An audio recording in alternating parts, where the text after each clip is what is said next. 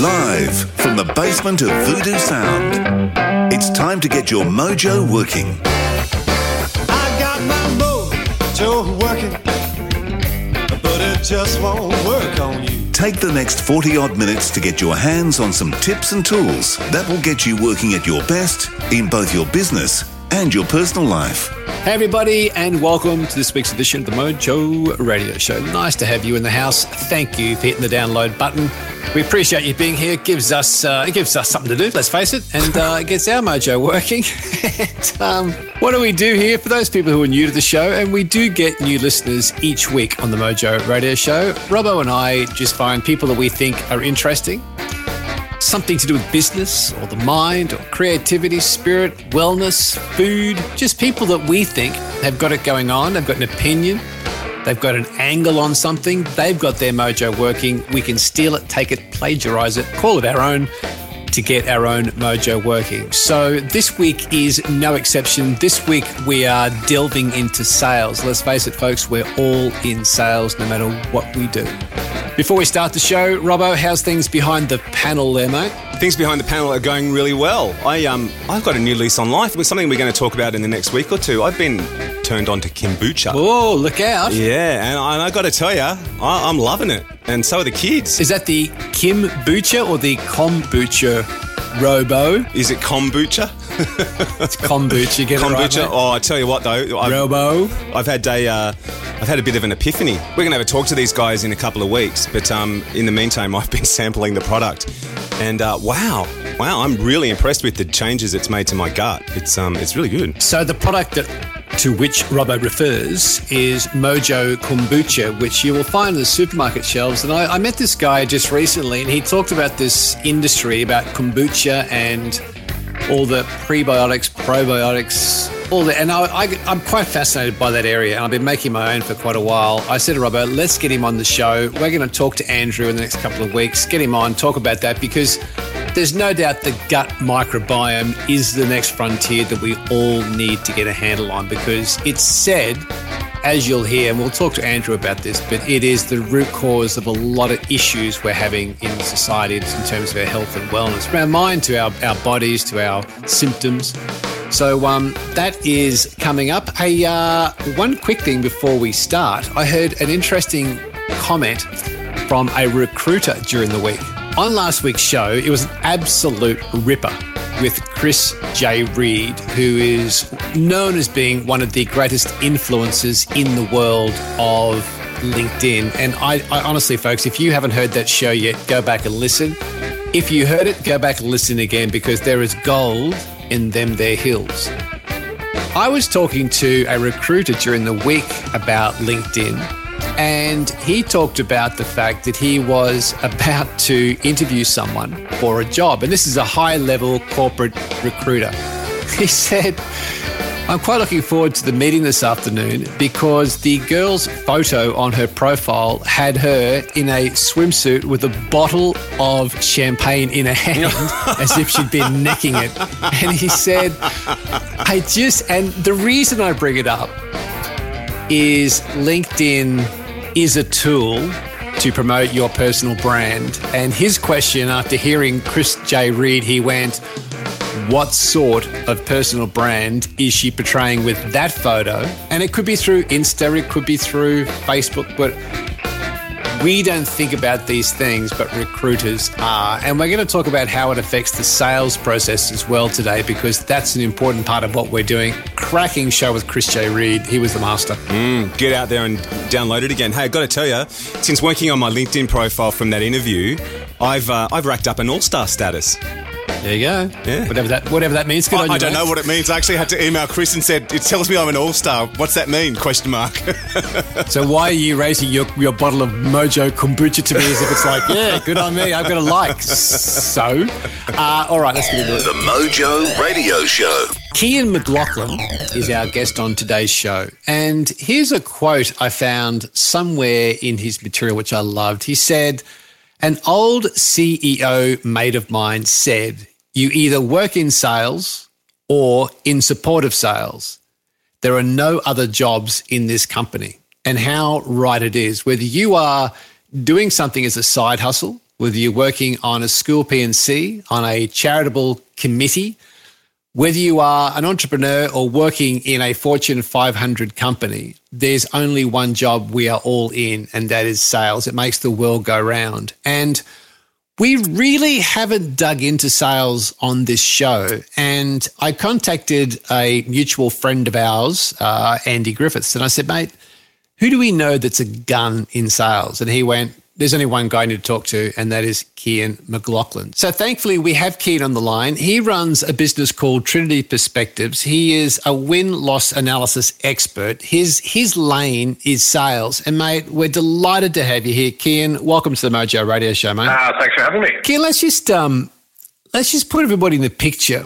What sort of work are you doing day to day, and who would you be doing it with or for? Well, we do a couple of different things, but one of the areas we do a lot of work in is something which we like to call win-loss analysis. And that's probably a fancy way of saying we go in and we speak to customers after they've made a significant purchasing decision, and we speak to them on behalf of one of the vendors that they've been working with. And really what we're trying to do is just get a better understanding of, why they made their decision and help the vendor extract some value from the sales process that they've been through. So sometimes they'll win a piece of business, and obviously they get the value in terms of the signed check from the customer. But even in those situations, they often don't know, well, why did we really win? And in a losing scenario, they very, very rarely have any understanding about what actually happened. So that's the kind of the piece of the puzzle that we're trying to provide. It's providing insight, candid feedback, and something tangible that they can take away and go and do something about, maybe change things up for the next time around. Perfect, because that's exactly the stuff I want to talk to you about today. So we're in the right place. Good. Pleased to hear it. We dialed the right number, Gaz. Yeah, exactly. Mate, I just want to wind back a little bit. So I have been around the retail game, the media game for more years than I can care to remember. What I find quite fascinating is that salespeople seem to carry a somewhat negative connotation when you talk to people about a salesman calling or a salesman approaching them. Why is it that we have built this negative perception about salespeople? Well, I think it's a societal thing, and it probably goes back, 100 or more years. If we look at some of the old door-to-door sales tactics that were around of old, the snake oil salesman that you always hear referred to. The connotation for salespeople is that either they will interrupt your day, and so a lot of people have their names on no-call registers, so they don't get interrupted over dinner time with the kids by someone trying to flog them something. But even in a more of a business-to-business context, rather than the business-to-retail context, there tends to be this sense that people are just out there and they're trying to flog something, and they'll do whatever it takes to make the sale. Whereas the reality is actually, there is a small minority who maybe would fall into that category, but the vast majority of sales professionals are people who are, representing a product or a service that they really believe in. They're delivering huge amounts of value to the customers they work with, and they have a lot of integrity in terms of what they do day to day. But unfortunately, for too long, the perception has been that they're not really adding a huge amount of value. Do you think that's changing today, Cian? I mean, as you look at the market, the people you are mixing with on a day-to-day basis, do you think that now is changing, that perception? Look, I think it is slowly but surely changing, but I think what's changing more rapidly is the sales industry itself. And where I see that change being led is actually it's being customer-led rather than being led by the industry. What's happening, and there's a great book by a guy called Daniel Pink, which is called To Sell is Human, and he talks about the fact that back in the day, one of the reasons that sales had such a negative connotation was that knowledge is power, and all of the power resided with the vendors, with the salespeople, because we had all the information about the products and services, and we were able to sort of dole that out in little bite-sized chunks, and therefore, the power rested with us. That's all changed. The advent of the internet, peer-to-peer reviews, online buying, all of that sort of stuff meant that all of that, knowledge has been put in the public domain, and all of that power has been stripped away from the vendors. And so as a result, they've been forced to sort of change and evolve their sales approach to engage in a more genuine, authentic, value-adding way than they ever did in the past. So it's net, that's a great thing for customers and for the industry alike. But interestingly, it's been more led by customers than it has been actually led by the vendors themselves. With the win-loss analysis, I suspect that is basically about seeking feedback. And you talk about having to create an appetite for negative feedback. How do I develop the psychology around that, Cian? Because for most people, feedback they don't want to hear is not always received well or something we openly welcome. What's your psychological take on that? So how do you work with customers or me as a client to make me have a better appetite for it? Well, look, I think the first thing I'd say is, we've been doing this for, the best part of 6 years, and it's incredibly rare that a customer provides just negative feedback. But what they often provide is constructive feedback. And that constructive feedback may be positive, may be negative. Often it's a combination of the two. But the key difference there is the fact that it's constructive. So it's something which they're saying, if you were to do this differently, it would have improved our impression of you as a business, or if you do this differently next time, or if you change here or modify. So they're actually providing specific, actionable, tangible things to do rather than just that salesperson was terrible, we didn't enjoy working with them, or they didn't respond to our phone call. So because it's in the customer's best interest to do that, because ultimately what that means is if they ever engage with this business again in the future, they're going to get a better quality service, they're going to get a better outcome. And most customers not only recognize that, but they embrace the opportunity to give that feedback. So I think the first thing we would ever say to a vendor is, look, guys, this is not going to be just a negative conversation. There's going to be a huge amount of value that you can extract from this and use. So what I'm hearing is it really is up to the vendor with how they approach it. So you talked about constructive criticism or the value that can come from it. So I guess it really comes back to the psychologically how the vendor approaches the information you're bringing back to them, isn't it? Yeah, it is. And I can give you a fairly personal example of that. So I spent about 15 years or thereabouts in the corporate technology world on the sales side. And before I jumped ship to set up my own business, I started to run some of these reviews to kind of try and prove to myself that, it was valid, and also that customers would be prepared to share that sort of information. And I did one particular review on a deal that I was very, very confident we were going to win, and it turned out we didn't win it. And when I went and sat down with the key decision maker and asked him to sort of, just share with me what happened, he walked me through the fact that the company that they had ended up buying from had just laid really intelligent landmines all the way through the process that we'd stepped on. So they would say, oh, well, our competitor, they got a great solution, but you'd be a very, very small customer in their customer list. Where do you think you'd be? Would you be top 10, top 50, top 100? You'd probably be so far down the food chain, they won't even sell to you directly. They'll sell to you through one of their partners. And in we walk with one of our partners, and we don't establish why we're bringing a partner in. We don't give any context to that. So that's strike one against us. Then they talk about the fact that our technology is a very complicated technology and very hard to implement and hard to get value from. They said, it's probably going to take 3 of them to present the actual solution to you. And we brought 5 people into the first demo. Boom, strike 2. And on and on and on. And they just did an incredibly good job of positioning what could have been a strength on our behalf as a weakness. And we weren't savvy enough to recognize what they were doing and then have a counter strategy. So this, I suppose what I'm saying, Gary, is that the feedback that we get, that we collect as part of this, it's not just kind of interesting. It's incredibly compelling in terms of how quickly you can go away and act on that.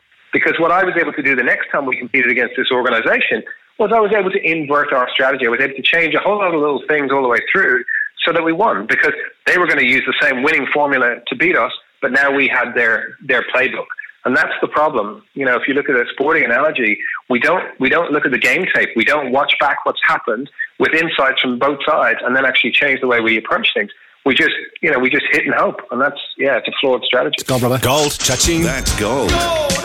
Something occurs to me then, Cian, when you were talking about that. I love that analogy of laying landmines. And it takes me back to my days of when Robbo and I used to work for the halcyon days of Triple M and Austereo, who were very good strategists who would talk often about marketing warfare. And part of that marketing warfare strategy is that all strategy is determined by the market leader, and you have to know your battleground. And what occurs to me with that is that part of knowing the battleground and what you were picking up on there is by learning from something which didn't go as well as you like, so let's call it a loss, you were able then to map the battlefield to make you better for next time.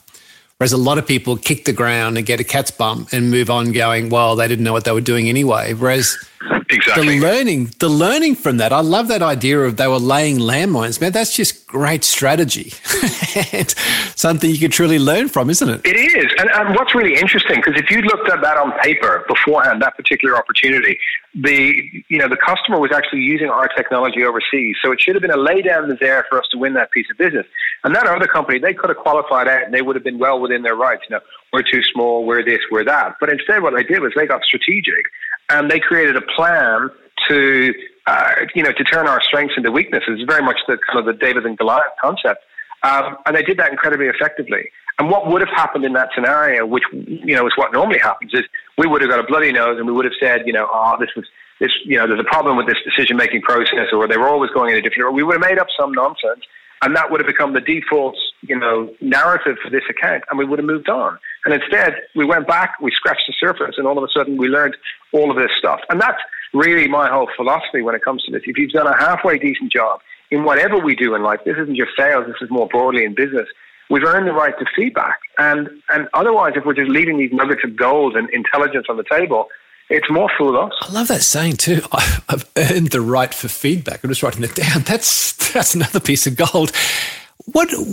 Something that's come to mind with that, and I've heard you speak before, and you say that we try to forget our losses. And hearing you tell that case study or story, in that situation, you could have forgotten your losses. You could have just gone, wiped it from a memory, moved on to the next sale, the next pitch. But you didn't. And I think you give us a good understanding of, the alternate perspective of what you could do. The other question I've got with that, Cian, is I lose a pitch and I sit down, I'm looking at what went on. What's the best question for me to ask myself or for a company to ask itself after a loss? I think the single most important question is, do I really want to know? Do I really want to know what happened? and that might seem like a throwaway, or a trite response, but it's not, because the reality is that 90% of the businesses out there statistically are not doing this in a consistent manner, I should say, in the B2B world. And that's, it's crazy. It doesn't make any sense. If they're, the tens of billions of dollars that are being spent on tender responses and bids, throughout the world across lots of different industries, financial services and technology and telecommunications, all of this work that's going on constantly bidding for new opportunity and new business. And yet only a fraction of those companies are actually going through any consistent programmatic approach to extract learnings. Why is that the case? And this was something that, I struggled with for quite a while to try and understand that. And I thought there must be some deep and, fundamental reason. But actually, I think it's awkward. It's awkward to ask, and then sometimes it's politically sensitive to get the answers. And so oftentimes what we'll do is we'll just default to the internal discussion. We agree amongst ourselves what we think happened, and that becomes the default setting. We move on. And it's not a long-term strategy, particularly because of the way that the business, world that we're in is evolving. So much more of the decision-making process is being based on, softer skills, things around cultural fit, around credibility, around we spoke to your references and then we ignored what they say because, everyone can put a good reference for it. But then we went out and peer reviewed you in the market. And it was those peer reviews that we actually, we put a lot more faith in. So there's a whole lot of stuff out there that's happening. And if we don't want to understand how these decisions are made, if we'd rather bury our heads in the sand, then you know what, that's okay, because we're not going to be around for too much longer anyway. We talked a minute ago about earning the right to feedback, and I love that. Are there people who haven't earned that right? Yeah, unfortunately there are. And what's really interesting is if I look back over the last 5 or 6 years and I tease out the recurring themes of why why did we lose versus why we think we lose. We think we lose for all sorts of different reasons. It was price, they were leaning towards an incumbent, supplier, and a million other things. If I talk to decision makers about why you lost, you didn't listen. You talked too much about your solution and not enough about our problem, or had a deep enough understanding of our problem. You weren't responsive. You were unprofessional. It's basic salescraft stuff. It's not your product was terrible or your pricing was too far out, because the reality is, if your product doesn't fit the bill or your pricing is way off, you won't make it to the long list, and you definitely won't make it to the short list. So that's what gets you your ticket to the dance, the product and the price and that sort of stuff. The next question is, how do you differentiate? And so much of the differentiation comes down to the quality of your people, cultural fit, your knowledge of our industry, your ability to challenge us and bring new insights, how you partner, all of this stuff, which is people related. It's EQ, not IQ. I've heard you speak of, and I'll quote you here, you say, we buy with our hearts and we sell with our heads. Could you just elaborate on that for me, mate? Yeah. I think it's really interesting that we, if we look at the evolution of humanity, we haven't been around that long. If we think back to, how long we've actually been roaming the earth, our limbic brain was the first part of our brain to form, and it's still responsible for upwards of 90% of how our decisions are made.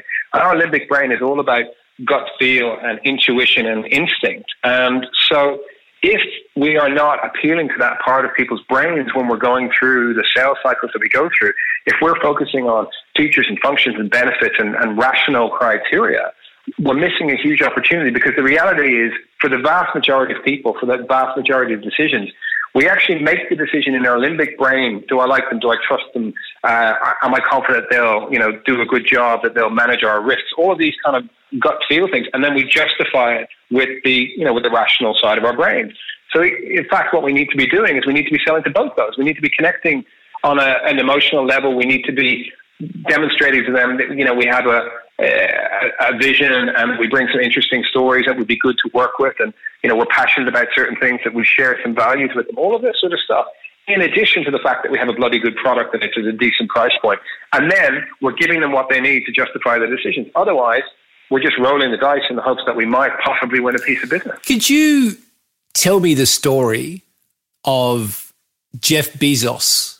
And I've heard you speak of essentially his philosophy of how he approaches the customer.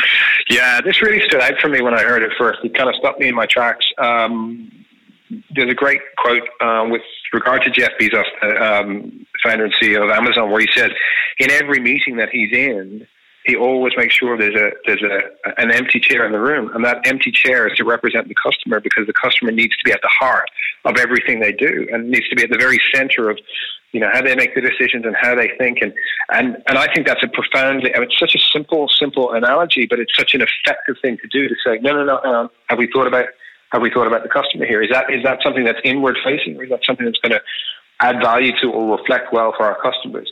And just today, I was having lunch with a couple of other people who are in the sales industry, and that was something that we spoke about, how internally facing we are as an industry. And there's almost like there's an emperor's new clothes kind of feel about that, where you're all agreeing with one another, and a certain position becomes the default accepted position. And then you test that with customers, and they're like, oh, that's nonsense. We're not interested. That doesn't add any value. But hang on, we've all been agreeing amongst ourselves. Well, it doesn't matter, because if the customer's not at the table, if we're not tapping into what they care about, then it's a futile exercise. Yeah, I'll tell you what, you'd fall off your chair if you were in that meeting and the customer answered a question. Wouldn't you just?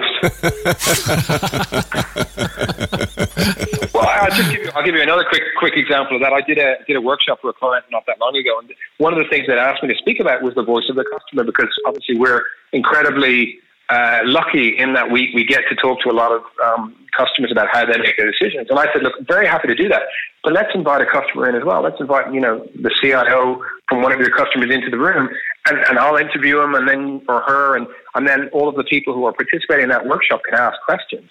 And that in itself was a bit of a kind of that stopped them in their tracks. They're like, wow, can we do that? And I was like, of course you can do that. Well, in fact, we should be encouraging customers to be part of that conversation much more frequently. And they're very happy to oblige. In your work, I just want to sort of camp here for a second. In your work day to day, Cian, you are seeing a lot of organisation, you're seeing a lot of leaders, ideally a lot of great salespeople. Think in your mind, visualize a truly great salesperson in whatever category. Describe for me them and what their day looks like. For a great salesperson in today's day and age, in 2017, what are their non-negotiable rituals? What are the things that person always has front of mind? I love the Jeff Bezos story from Amazon, and I'm going to sort of go into usable, practical stuff. There's somebody listening we're all selling of something. Robbo, myself, you, we're all selling something. But there are truly outstanding salespeople. What are the attributes that sit absolutely every single day non-negotiable? Look, I think one of the first one is a thirst for knowledge. The really, really, really great salespeople, they're always learning. They're learning about, their customers. They're learning about their customers' customers. They're learning about the industry. They want to be able to bring insights to the table. I personally believe that the era of the sales generalist is pretty much over. So those kind of big game hunters who were selling everything to a small number of organizations across maybe a couple of different verticals, it's just too hard to do that with the breadth of the solutions that a lot of companies have. So what we're looking for is sales people who have an expertise, who have an opinion, who can challenge it, but challenge a customer in a way that they've earned the right to do that because they've got enough credibility and authority at the start.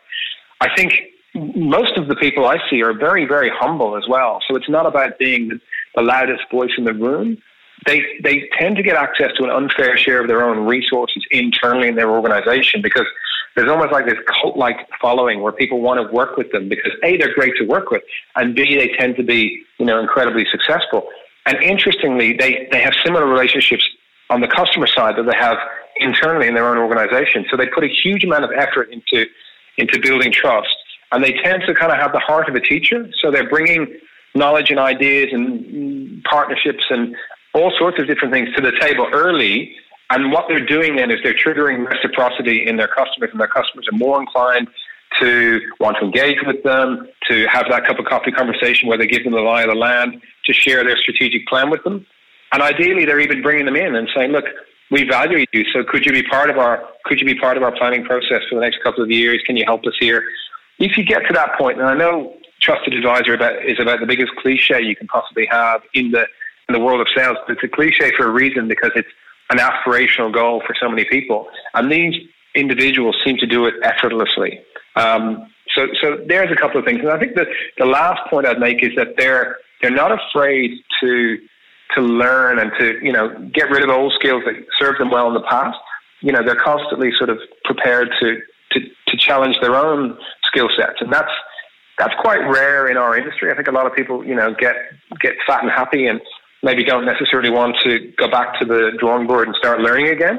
You see some really, really smart people who embrace reverse mentorship. So, they get introduced to some of the young guns in the business. And instead of just saying, let me endow you with my wisdom, they say, well, hang on, let's trade here. You teach me some stuff and I'll teach you some stuff.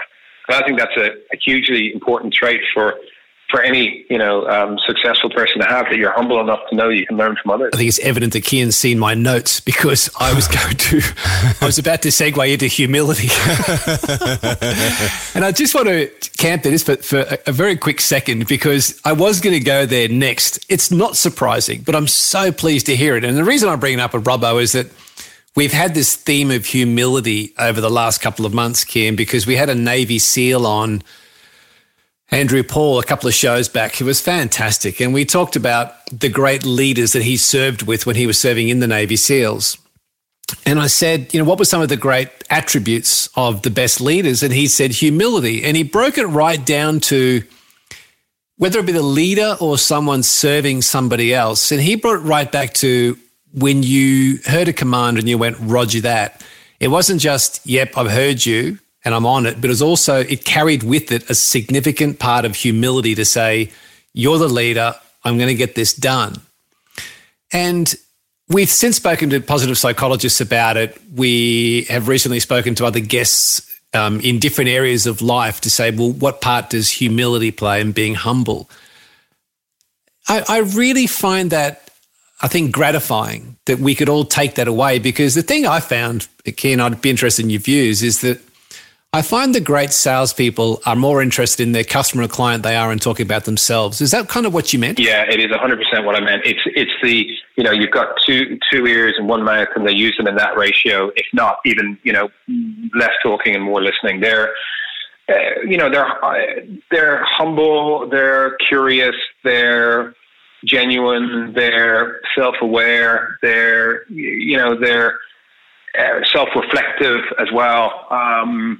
It's almost none of the attributes you would expect if you stopped a man or a woman on the street and said, tell me, from this tick list of behaviors, tell me what you see as a great salesperson. But actually, once you start to unpack it, it makes perfect sense, because anyone can close, a stellar deal once in their lifetime. But it's those people who year in, year out, they're reliable, consistent, because what they do is part of their DNA. And as a result, they continue to be successful. And they have an incredibly strong reputation in the market as well. And that follows them wherever they go. I've seen numerous examples of salespeople who've moved from one organization to another with a completely different product portfolio, and customers have gone with them because they're saying, to be honest, if you're there, I think you're there for a reason, and we're happy to come with you, because the level, and it's crazy. It makes no sense. We're going to spend this money. We're going to reinvest. We're going to, all the change management, all the hassle off the back of the salesperson. That makes no sense. And yet it makes every sense once you start to understand what customers are looking for, because they're looking for so much more than, what it does in the tin. They're looking for, account management and support and guidance and risk management and hold my hand and don't allow me to look stupid in front of my peers and all these other things, which are, tied up with how people make decisions. It's half time on the Mojo Show.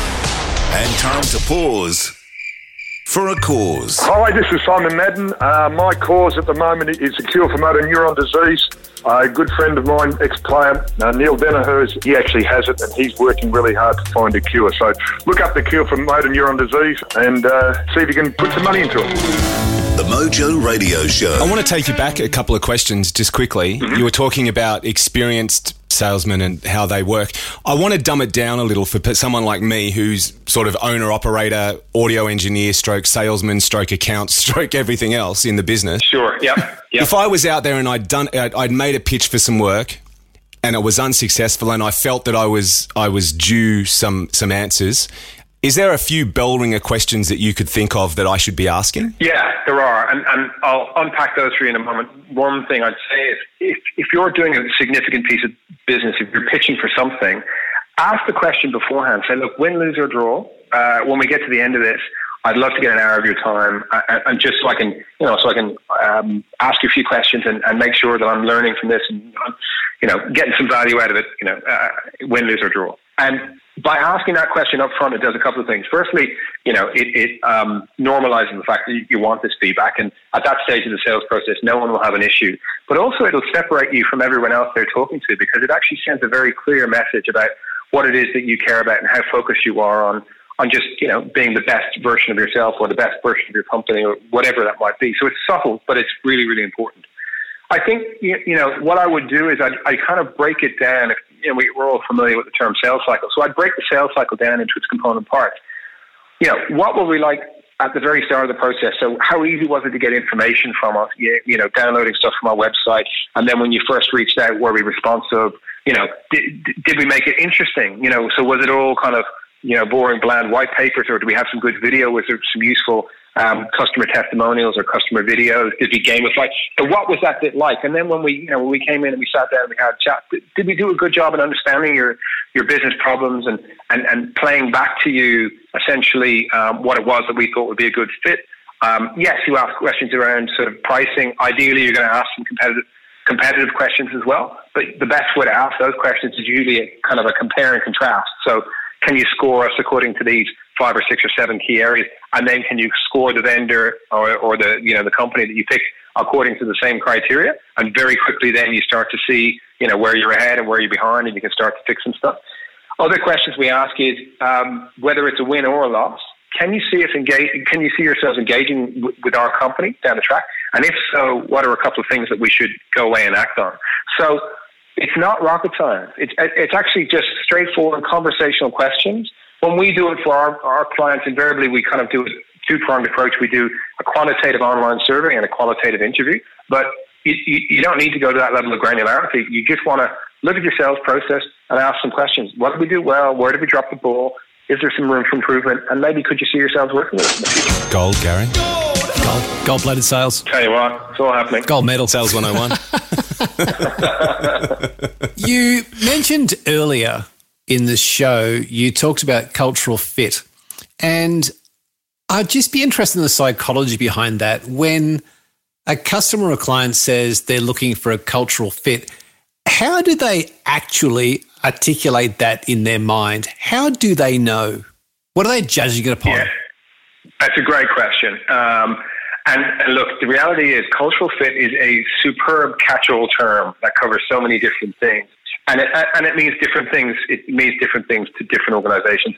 And I've seen cultural fit used as a term where they were basically saying we're racist, right? We don't want an offshore company doing all of this work on our behalf, but we're not prepared to state that. So what we're going to call out instead is cultural fit.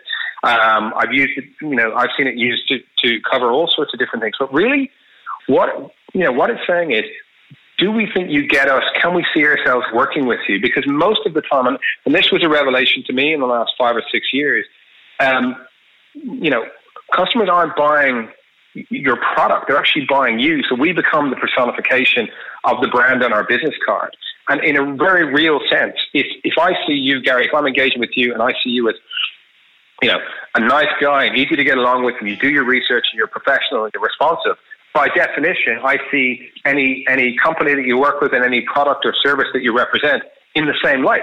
And the opposite is true as well. If you're slow to respond, if the quality of your tenders are poor, this, that, and the other, I'm judging your company according to that because you're the personification of the company. So cultural fit covers a huge amount of territory. We had an example where a vendor won a really significant piece of business, and the quality of their tender response was so poor at the start that they very nearly got kicked out at the start line, because the customer's response was, look, this was our first impression of the organization, and our first impression was sloppy, poor tender response.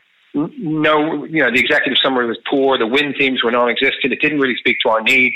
We saw just about enough to say maybe we should have a closer look, and they brought them through to the start line. But then they did a whole lot of things which related to people, which related to culture. They flew the people who were going to be on the project in, and they said, look, we will relocate these people here. They've already spoken to their families, and they're prepared to do that, which was a huge cultural demonstration to the customer that they were important. They did a whole lot of small, big things all throughout the process, and that was what won them the business ultimately. It occurs to me hearing that, Cian, that also there seems to be a trend in the last little while of the terminology personal brand. And just last week or week before last, we spoke to Chris J. Reed, who is a world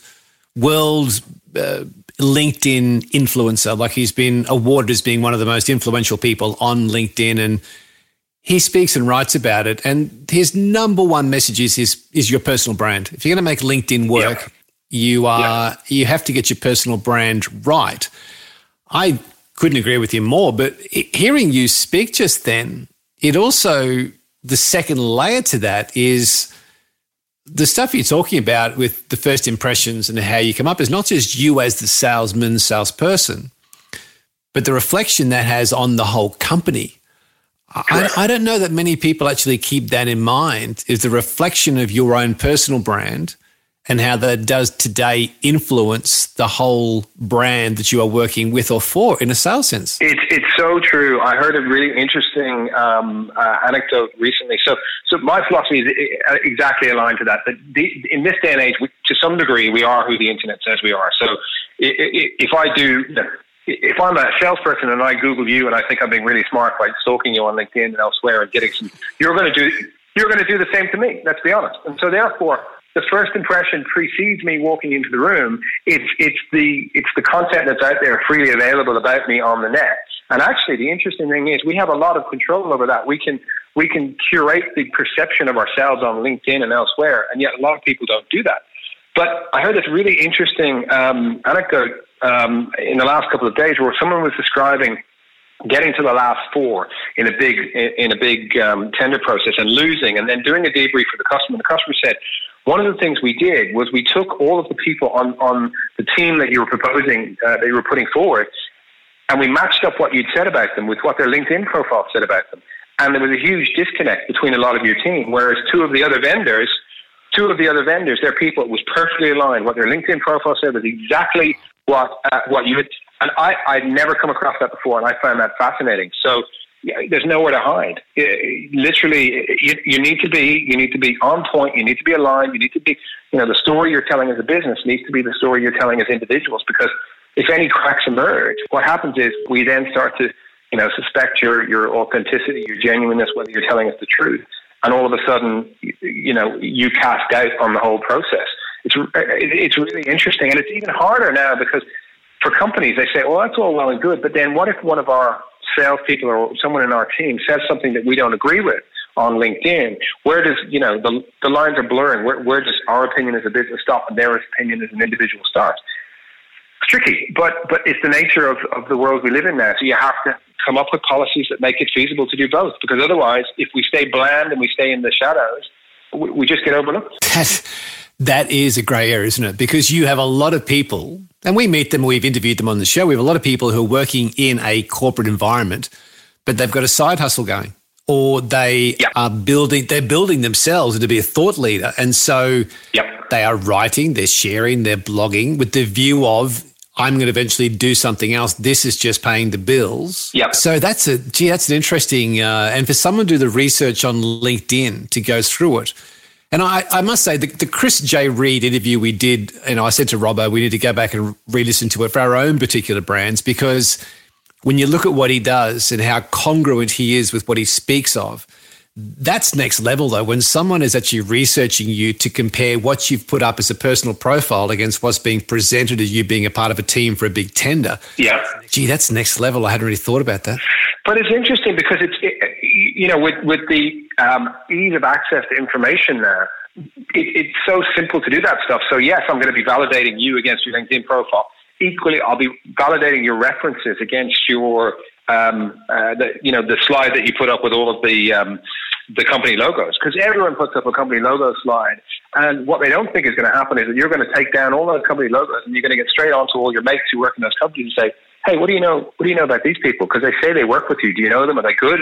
And that happens all the time. So here we are, we're thinking, oh, well, the more logos I put up, the better. My advice to companies is put up 3 and tell them exactly why you're putting up those 3. I think, they've got a similar problem to the one you're experiencing, so we'd like to introduce you to them. These guys have done some really cool stuff, and albeit they're not in your industry, it's adjacent, and I think we could get some innovation from there. Contextualize it. Great, you're doing your job. If you just bang up logos, not only are you not adding any value to your presentation, but actually you're running the risk that they'll go away and do their own due diligence, and you get found out.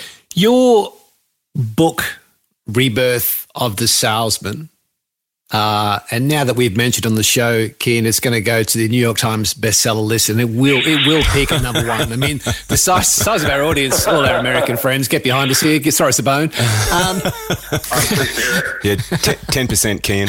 Yeah, no worries. In the mail. Beauty. I'll be checking your profile.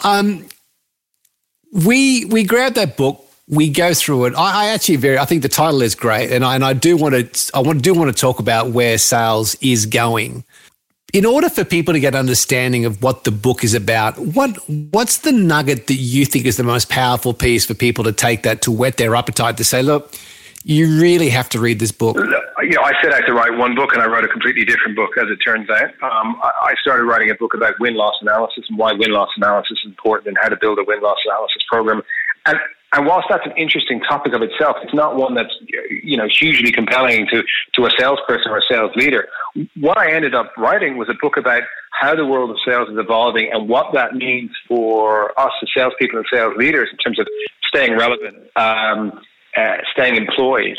How do you disrupt your own skill set? How do you find a way? Because I'll run workshops all the time with big companies, and there'll be a kind of an age range of anywhere from sort of 25 to 55, 60 in the room, and I'll ask for a show of hands. How many of you want to have a job in 5 years, 10 years, 15 years? And most of the hands in the room go up. And then I talk about the fact that Gartner and Forrester and Metagroup and all of these organizations are demonstrating research that says, 40, 50, 60% of B2B jobs are going to disappear in the next 3 to 5 years, which scares the crap out of everyone, myself included. So then the next question is, all right, well, if they're disappearing, which jobs are going to, remain? And what are the skills that I need in order to have one of those jobs and stay relevant? So that's what I try and unpack in the book. I go out to some of, the best salespeople and sales leaders I've ever met and ask for their opinion. And then I flip it around and go out to a whole lot of customers and ask for their opinion and then try and marry the two up. And exactly to the earlier question you asked about traits, it's not just, the ability to pick up the phone and cold call, but it's things around, character traits of curiosity and consistency and all of these other things which are going to allow you not just to stay employed, but to stay relevant and to actually continue to kick goals for 10, 15, 20 years. That's the thing for me. So it's, I'm incredibly blessed that random people come up to me in random places. Someone did it to me just the other day. I was taking my little boy for a swim and he came up and he said, "Hey, I read your stuff and I just wanted to come and say hello." And that's really cool because if I'm having an impact on salespeople, I think salespeople have a really rough trot. And I think it's one of the hardest jobs to do, but it's also the most important job. And when people give me any grief and they say, salespeople and sales, I say, look, no, that's absolutely fine. I understand your perspective, but do you enjoy paying your mortgage? Do you enjoy putting your kids through school? Do you enjoy going away on an occasional holiday? Because all of that relates to the capacity of your business to sell. And if that grinds to a halt, then everything else grinds to a halt. So just think about that. I had an old CEO and he used to say, there's only 2 jobs in this business. You're either in sales or you're in support of sales. There's no other jobs. And I think that's a fairly good perspective to take on it. If I speak to any business leader, I suspect one of the biggest challenges they have is generating leads. And salespeople can have everything, great looking desk, all the systems, all the processes, all the rituals, they get everything sorted. If they're not making leads and getting in the door to show their service or wares, then it's irrelevant. I'd be curious to know, and without going into it, because I'm very conscious of your time, there's a bit more stuff I want to unpack yet, but is there and I'm thinking business today and more so the next 12, 24, 36 months, so into the future. Is there an effective tip that you have seen or tried that you think is usable and practical that people should think about regardless of the category they're in for generating leads? Yeah, there is. There's a couple, but I think the first one I'd say is be referable. Because one of the things that I've observed, certainly in my career, is that the vast amount of the time and effort and energy that's put in from a sales and a marketing perspective, it tends to be actually focusing on the lowest common denominator. We're saying, well, let's go out to the market as a whole and let's talk to them about our wares and let's try and drum up some interest. But actually, if you look at the descending order of value of any type of lead, at the very top is probably someone who's used my product or service or worked with me and has moved to a different company, picking up the phone and saying, "Hey, Cian, we'd like to work with you again." Great, that's number one with a bullet. The next closest one to that is a very strong referral from someone who's used us. So just as like Gary with you, if you were to call me and say, "Hey, Cian, do you know a plumber that I can use?" And I say, "Oh yeah, I know this guy. He's great. He's brilliant." Your search stops there. You pick up the phone and you speak to the plumber because I have no vested interest in giving you a plumber's details. So therefore, you trust my referral. And so, very, very few companies have created any sort of a mechanism, be they big companies or small companies, to say, well, how do we tap into the goodwill of our not just our customers, but our network more broadly, and say, we'd love if you could introduce us. And then how do you make yourself referable? I.e., okay, great. What do you want me to introduce? Who do you want me to introduce you to, and for what? What's the conversation? What's the sort of the barbecue or the elevator pitch I need to have? Make it really easy. Anyone who when I talk to companies, I say, "Cian, what do you do?" I run a sales training and consulting company. We help technology companies better understand why they win and lose their big deals. Okay, cool. Easy to refer because you make it simple for people to do that.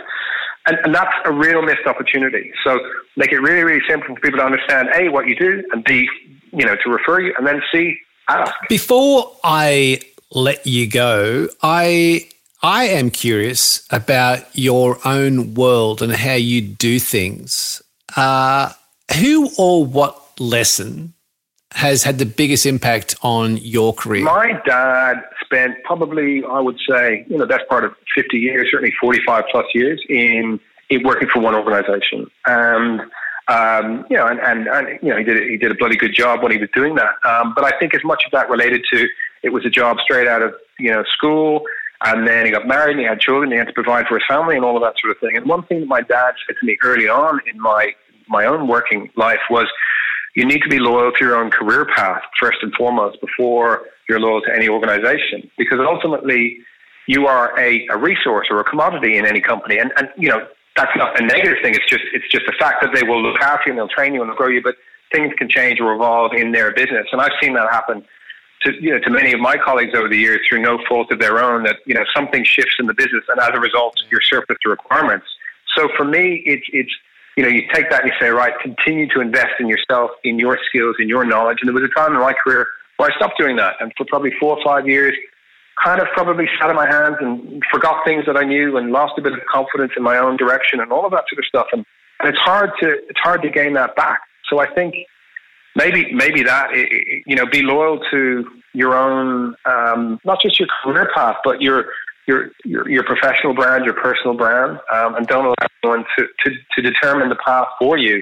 I jumped out of a corporate job, a high-flying job, to sit in my second bedroom and say, hang on a second, what have I just done? And then start to create something. And that was a pretty scary thing to do. But interestingly, and people say, that's crazy, but the scarier path was not doing that, staying on the path I was on. So that was probably what pushed me to make that leap. I've heard you speak about focus, and it's kind of been a bit of a thread, I guess, that we've had through the show now for probably the last year or so, Cian. And I'd be interested in your best piece of advice for people to learn to focus better on their business. Maybe I'll just share all the mistakes I've made in doing it in mine and how I've tried to overcome them. So stop saying yes to everything. Stop following the shiny object and thinking, oh, that looks interesting. Oh, let me have a look at that. Stick to your, have the courage of your conviction in terms of saying, this is what I'm good at, or this is my niche, or this is my area of expertise, and really follow that down. If you get to the end and it's not returning on investment, fair enough, but at least you've explored it to the fullest degree. Get much more strict around your time. I think, time is our most precious commodity, and we all probably waste it, and salespeople allow others to waste their time a lot. So there's a lot of tire kickers out there. There's a lot of unnecessary admin and all these other things that suck us away from doing the value-adding work. So it's kind of saying, well, work out what the value-adding work is and prioritize that. And then maybe the next level down of prioritization should be you and investing in yourself. And then all of the other stuff somehow, that seems to be incredibly important today becomes less important if we don't focus on it. So, pick your battles. In just following on from that, we are a fan of Bruce Lee, the famous martial artist and movie star. And he had a saying that said, it's not the daily increase, but daily decrease. Hack away at the unessentials. What have you eliminated from your world, or are you in the process of eliminating from your world, say, since New Year's? Like, what are the unessentials you're getting rid of? Well, I'll tell you one thing, and it's probably not the answers you were looking for. I'm doing a no beer year this year, so I can't believe I've said that out loud now. So Sacrilege! It's Sacrilege! Yeah. And this from an Irishman, but I've got so many different exciting things happening in the business and life and on all that sort of stuff, and so I was looking at, well, what can I get rid of? So I thought, okay, well, I'll get rid of beer and I'll see if I can kind of, replace the additional energy and enthusiasm and apply that to other things. The other thing I've done, which is different for me this year, is I'm standing in front of my whiteboard in my home office at the moment, and I'm looking at my week. And so my week, Monday through Friday is boss day is on Monday. So that's emails, calls, follow-ups, forecasts, partnerships. Tuesday, it's meetings. So that's going to meetings, prepping for meetings, booking meetings, workshops. Wednesday is content, creating blogs, writing the book, doing videos, webinars. Thursday is delivery. Friday is pipeline generation activity. So it's kind of segmenting my week so that I don't get sucked from thing to thing to thing, and I can actually have a little bit more time to focus. Back to your earlier comment, focus. If you have Wednesday as a content day, because I can't see your whiteboard, but I'm remembering you said Wednesday, I think, was content day. Does that mean you won't do anything else? It means that I'm going to book my week. I'm going to structure my week so that is first and foremost. But no, it doesn't mean that, because I run a small business, and so things will pop up on occasion. And then what I do is I just judge it and I say, is this super critical? Does it have to be action today? If it does, I'll find the time. I'll make the time.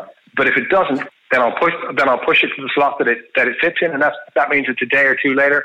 That's okay, because you have to be. I think you have to be strict, and you have to be, a bit of a stickler with your time, because otherwise, ironically, the more successful is not the right word, but the busier you get, or the more engaged, or the cooler the people you meet, the more interesting stuff that pops up, which is great on the one hand, but it's also, it sucks you into a vortex, and you find you're 6 months into the year and you haven't done half the things you wanted to. I really like your stuff, Cian, and I like your perspective on how you look at the process. And just a couple of quick things before we finish. We often talk about a book called Deep Work by Cal Newport, which the principle of the book is that we could get so much more done if we just did what he calls deep work, which is work where you have no distractions. It challenges you. It requires a lot of thought, and you can deep dive into one topic and spend time just pondering and creating and thinking, as opposed to shallow work, which is just returning calls, flicking out emails, doing a proposal. Like, you need this deep work in your day. And sadly, deep work is disappearing. I am just wondering, where on that whiteboard, if any, where is the place where you do your deep work? Because you do think about win-loss analysis. And also early in the show, you talk about, great leaders are self-aware and they're self-reflective. Where is that time for you? It's interesting. I'd say some of it's on Wednesday. So the next book that I'm writing at the moment, it is on Wednesday, but actually, to be fair, it's often on evenings as well. So when I wrote Rebirth of the Salesman, I wasn't that long into the business. I'd just become a dad for the first time. And so what I was doing was, in the evenings, kind of creeping back down in the office for a couple of hours and just having a clear mind and trying to focus on writing. I also build in, time to do, other stuff around content generation. So it's there. But I read a really interesting book, and you guys would probably have come across it, The War of Art, how to break down your barriers and get past resistance. And that really struck a chord with me. I think it's the only book I've ever read cover to cover and then flicked back to the start and started reading again, because it was just so profound in terms of resistance is all around us, and it's things that others will put in front of us. But to be honest, the stuff that comes from inside your head in terms of resistance is pretty strong as well. And so if you're up for it, you'll find the time. I get up at 5:30 now. I used to get up at probably 7 o'clock. So there you go. There's an extra hour and a half a day. All of a sudden, you've got more time. You can get some more stuff done. By no means perfect, and I'll full, but that's okay. That's all right. One last thing you mentioned earlier, and this has been a bit of a theme that we keep hammering on, is that great leaders, great performance people who have their mojo seem to embrace learning. And it's been said that the quality of our inputs determines the quality of our outputs. And you seem to have great outputs, which makes me believe that you have got great inputs.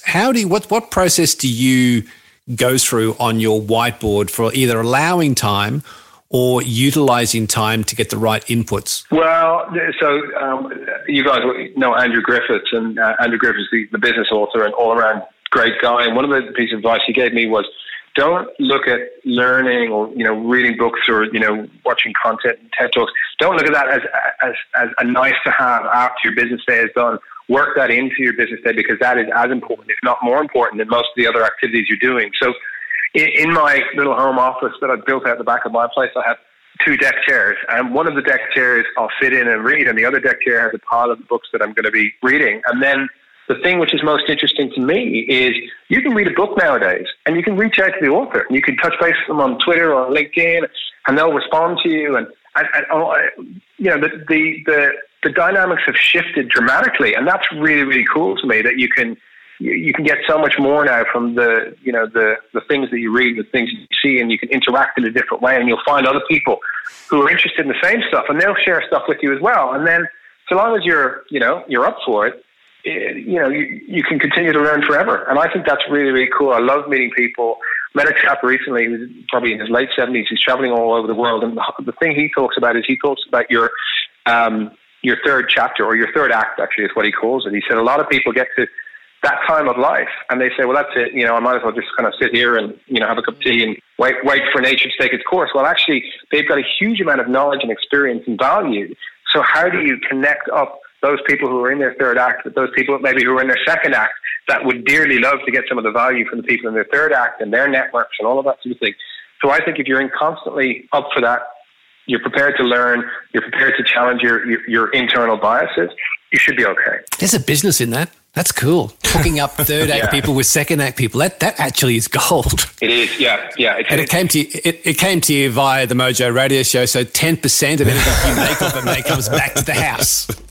If we can't get Corona and what is it, corn chips on board, damn it, we'll find the money some other way. Fair enough. But it's funny when you mentioned Andy Griffiths, and he is a good mate of the show. He's been on the show. He's a good mate. Well, actually, we will ring him and get him back on the show soon because he's a top bloke, top content. But I was a bit scared then when you said, he gave me some really good advice to learning. Don't go on the Mojo radio show. Don't waste your time. Some advice you have to ignore, as well. Yeah, that's right. Hey, you get to hang out with us for 40 minutes. You've got to be happy with that, right? That's right. But just to close this out, it is interesting, and this is a true story, folks, that prior to Christmas time, I get a phone call from a guy that I had done business with many years ago in Brisbane. He said, I need a good sales guy. And I went, well, that's not me, but I know who'll know. So I did send a note to Andy Griffiths saying, mate, who do we know?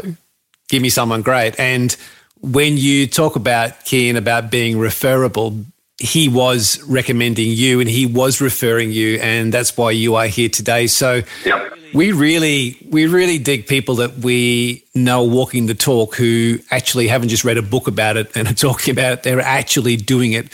So I've loved this, mate. I really appreciate everything you've shared, your authenticity, your content, and we wish you luck with giving up beer for a year. I can't really get my head around that. There's always scotch and bourbon. I mean, come on, it's not the end of the world. Exactly, that's right. Hello to all our friends at Corona. Still waiting before the wall goes up. Thank you, mate. Yeah, absolutely. Guys, it's been a pleasure. Thanks for having me. Quickly, before you go, you did mention your business.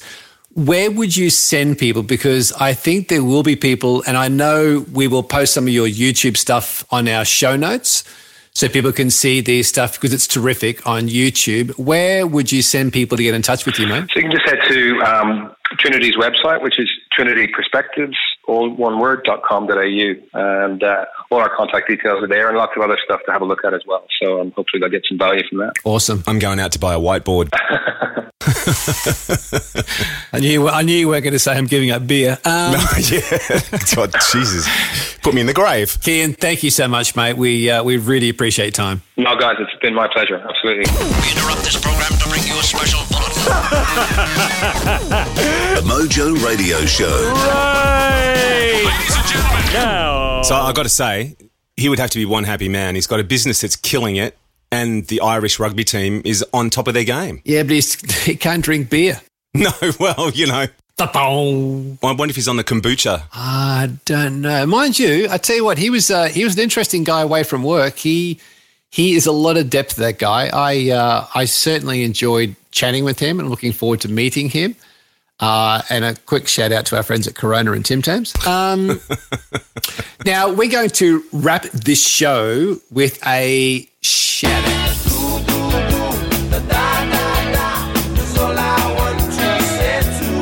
See what I did there?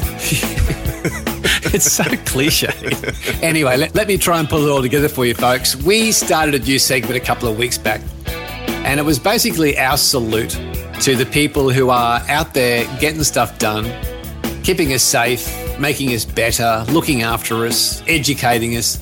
But perhaps we're not overly well paid, and we're certainly not recognised a lot in society. And Paul Stanley from KISS, it was his birthday a couple of weeks ago. The boys from the Dead Days, he sent us a note saying, hey, how about sending out a shout out to Paul?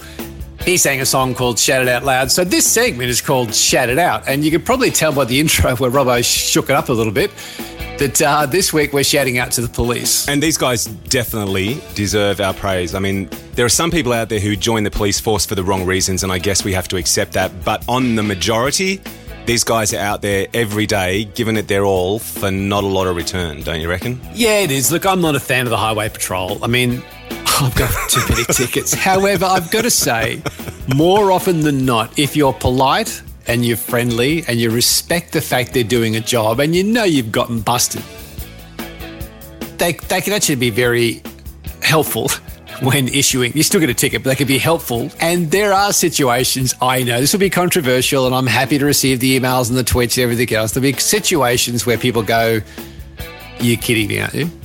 You're kidding me. However, think about someone who's doing it for the right reasons. And think about some of the situations that we see on the news every single day, every single night. You cannot watch the news with your children because of what goes on somewhere in the world.